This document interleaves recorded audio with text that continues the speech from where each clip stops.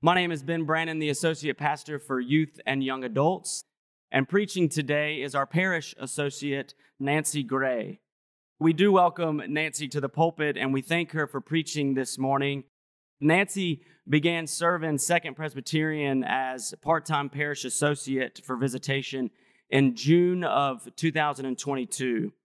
Currently, Nancy is a student at Union Presbyterian Theological Seminary in Richmond, and she is preparing to lead congregations and become a commissioned ruling elder.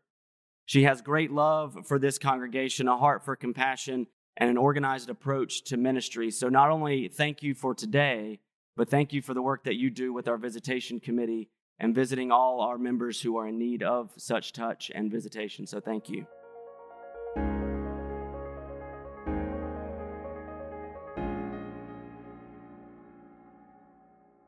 Good morning. You may be surprised to see me here, but as you have heard, with George and Elizabeth away, and Ben and Philip and our youth just now returning yesterday from the mission trip, George asked me to fill in. Knowing that I'm currently enrolled in the Commissioned Ruling Elder Program at Union Presbyterian Seminary, George understood this preaching experience this morning would be helpful in my studies. So this morning, I thank you for this opportunity. As we prepare now to hear today's scripture and God's word proclaimed, let us pray. Almighty God, may the words I speak be those you want spoken. May the words we hear be those you want heard, and may our faith be deepened so that we may live to your glory. Amen. Hear now our gospel lesson from Luke chapter 10, verses 1 to 11. After this, the Lord appointed 70 others and sent them on ahead of him in pairs to every town and place where he himself intended to go. He said to them, "The harvest is plentiful, but the laborers are few. Therefore, ask the Lord of the harvest to send out laborers into his harvest. Go on your way. See, I am sending you out like lambs into the midst of wolves. Carry no purse, no bag, no sandals, and greet no one on the road. Whatever house you enter, first say, 'Peace to this house.' And if anyone is there who shares in peace, your peace will rest upon that person. But if not, it will return to you. Remain in the same house, eating and drinking whatever they provide, for the laborer deserves to be paid. Do not move about from house to house. Whenever you enter a town and its people welcome you, eat what is set before you. Cure the sick who are there and say to them, 'The kingdom of God has come near to you.' But whenever you enter a town and they do not welcome you, go out into its streets and say, 'Even the dust of your town that clings to our feet, we wipe off in protest against you.' Yet know this, the kingdom of God has come near." The word of the Lord. Thanks be to God. Happy almost July 4th. This week, we look forward to fireworks, barbecues, and being with family and friends as we celebrate the independence of our nation. As we prepare to fly the American flag, many of us share concerns about what is going on in our country and in our world today. International tensions are running high. War in Ukraine continues. Climate change is affecting the planet. Polarization in our country only seems to worsen. And each of you has your own list. It is hard to see past our pessimism to find hope, even as we look forward to celebrating the 4th. And yet, as we are reminded in our call to worship based on Psalm 66 this morning, God gives us reason for hope, reason to rejoice. We are told to praise God for his sovereign dominion over all the earth. We are reminded that God brought the Israelites through the Red Sea out of Egyptian bondage and through the Jordan River to the Promised Land. The psalmist cautions us to expect hardships in life, saying, "You, O God, have tested us." Yet the psalmist reassures us that God has not let our feet slip and brought us forth to a spacious place. We are told to praise God's sovereignty and greatness, to trust in God, even in troubled times. Nevertheless, we still struggle with the nagging question, why do bad things happen to good people? As expressed by Rabbi Kushner. Why does God allow innocent people to die in Ukraine? Why was the innocent bystander killed at that event? Or why did our neighbors lose their daughter to a devastating illness? We are confronted with situations for which we don't have reasonable explanations or answers. Things happen that we cannot prevent or control and do not understand. This may lead you, like me, in times like this, to question, where are you, God?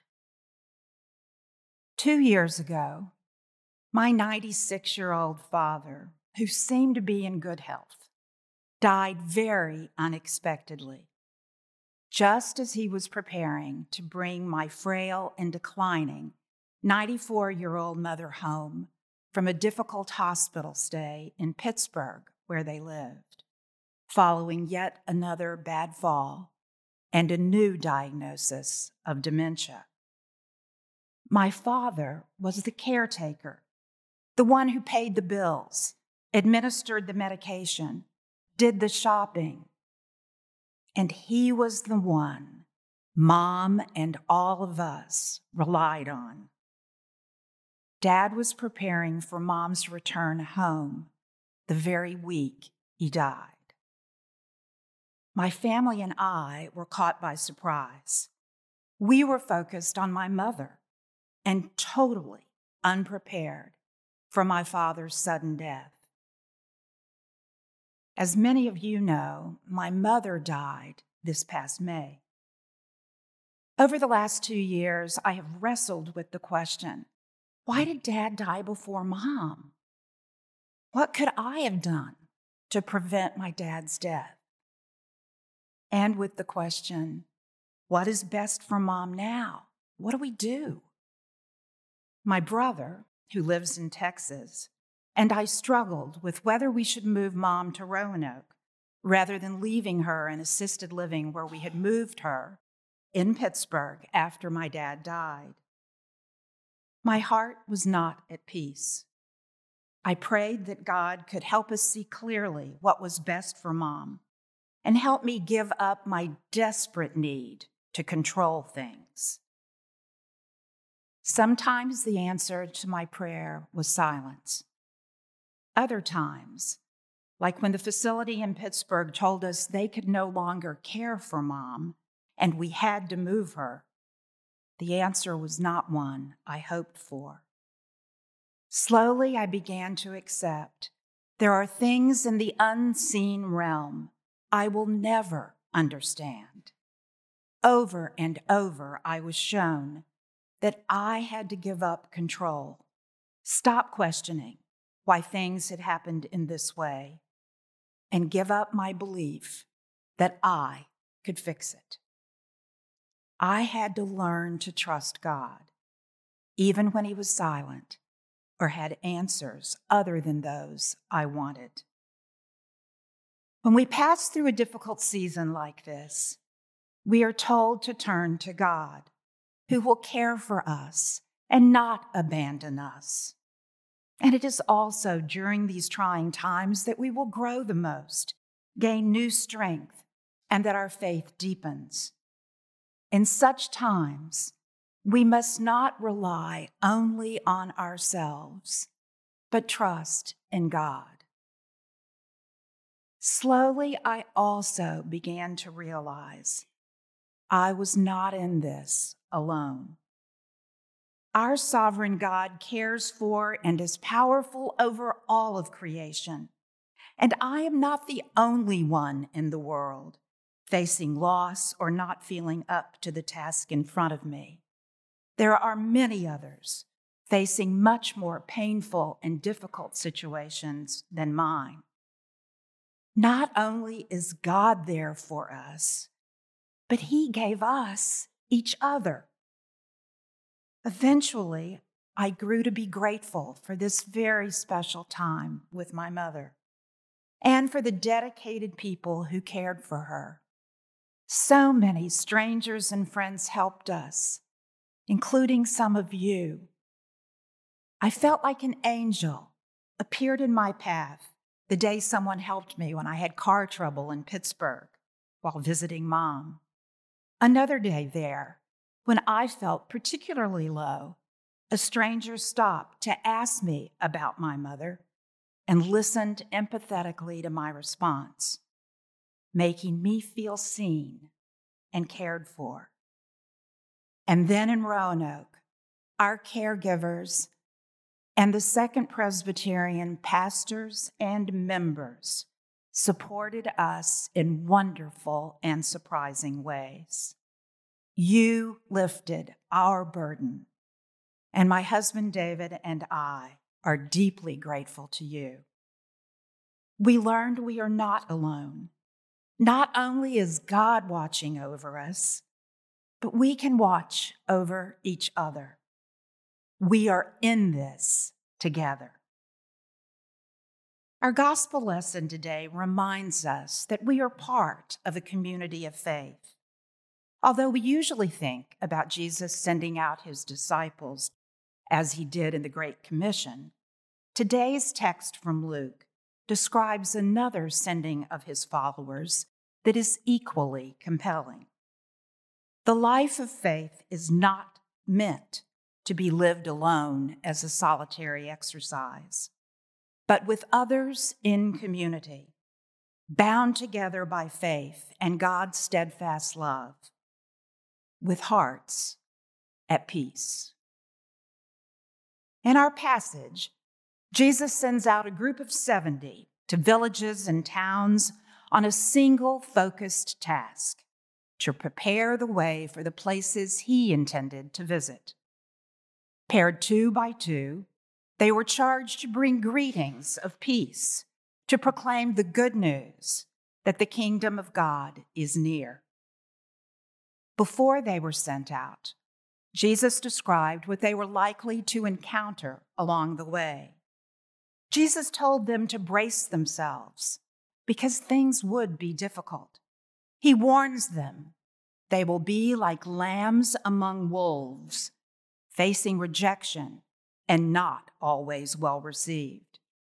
He tells them they cannot bring much with them, to set aside their worldly goods, also perhaps meaning metaphorically, to leave behind their internal burdens, their fears, resentments, and the need to be right. All they needed was already inside them: the promise of peace and the knowledge that God's kingdom is near. Is this not an apt description of the realities we encounter as Christians? Living a life of faith has its ups and downs. Some days we feel close to God and filled with the Holy Spirit. Other days we feel separated from God. One day our prayer life is rich and focused. Our hearts are full of love and compassion for others. On another day, we are distracted by whatever burdens we bear. We rush through prayers or forget them altogether. We are too preoccupied to even think about others. Jesus gave his followers similar warnings. Some days they would be well received. Meals would be shared, people healed, community formed, and the kingdom of God glimpsed. Other days, doors would be closed, they will be rejected, and it will be best to move on. But even in such discouraging times, we can trust in the promise of peace and the assurance that God's kingdom is near. Like those sent out on the mission in Luke, our faith in our Lord and Savior launches us into the world. We too are called to proclaim the peace of God and the promise of his kingdom. Jesus sent the disciples out, not alone, but in pairs, 2 by 2, so they could encourage each other, be trusted confidants, and hold each other accountable. God gave us each other. We are called to live in community together and support each other through the good times and bad. Yet living in community is not easy. Sometimes we get caught up in an us versus them paradigm, defining ourselves by saying, we're not them. The churches in Galatia wrestled with this issue. They were followers of Jesus, but they came from different backgrounds and sometimes disagreed about how to form a new Christian community. Sound familiar? In his book, The Righteous Mind, social psychologist Jonathan Haidt argues that humans are 90% chimp and 10% bees.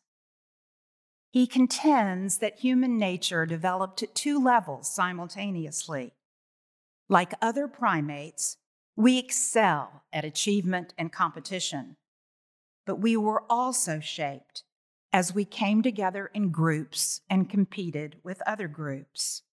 The most cooperative and cohesive groups usually beat the selfish individualist. In Haidt's words, we humans have the ability, under special circumstances, to shut down our petty selves and become like bees in a hive, working for the good of the group. Our bee-like nature facilitates altruism and heroism, but when our primate nature emerges, we see we are also capable of great harm. From Haidt's perspective, our righteous minds can be seen as primate minds with a hivish overlay, which is dangerous when it blinds us to others outside our hive. That is when fear sneaks into our hearts and minds.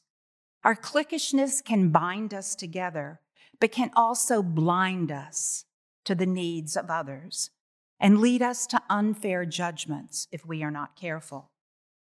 As the Apostle Paul says in Galatians, there is no longer Jew nor Greek, no longer slave nor free. You are all one in Jesus Christ. Jesus told his followers that whatever house they enter, first say, peace to this house.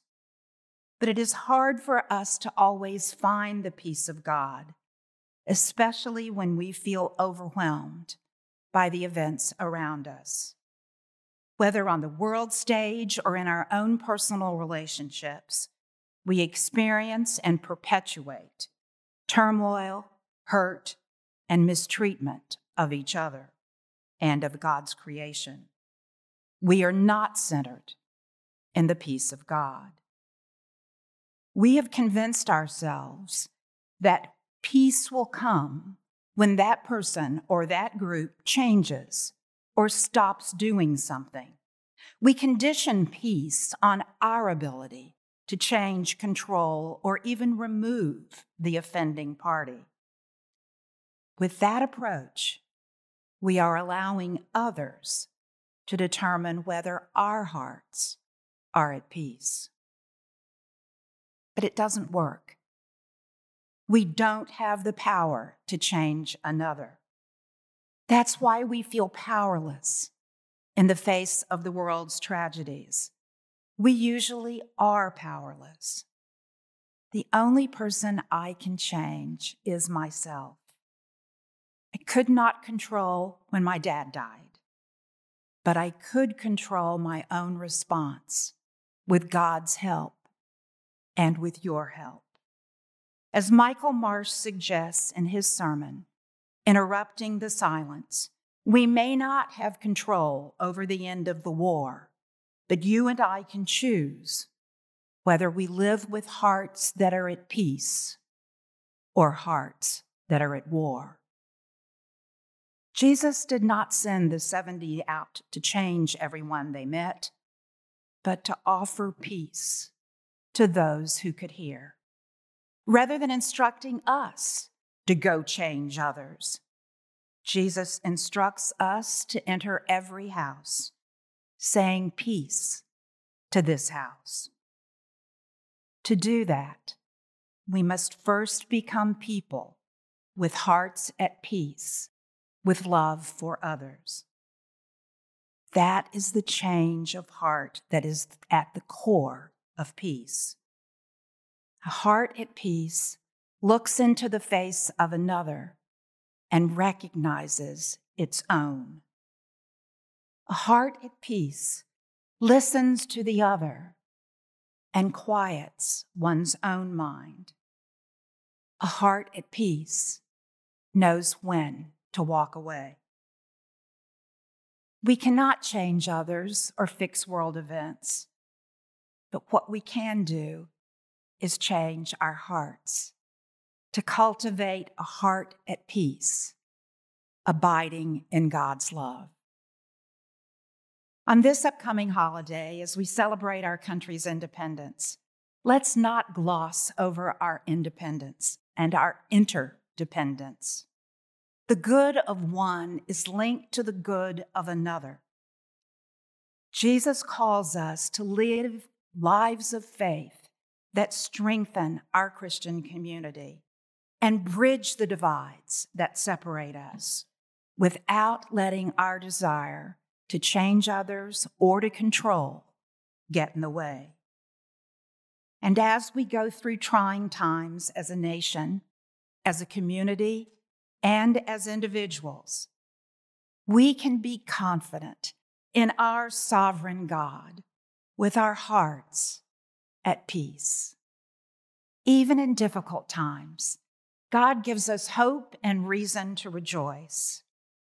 Trust in God's abiding presence and steadfast love, and lean on each other with your hearts at peace. May it be so.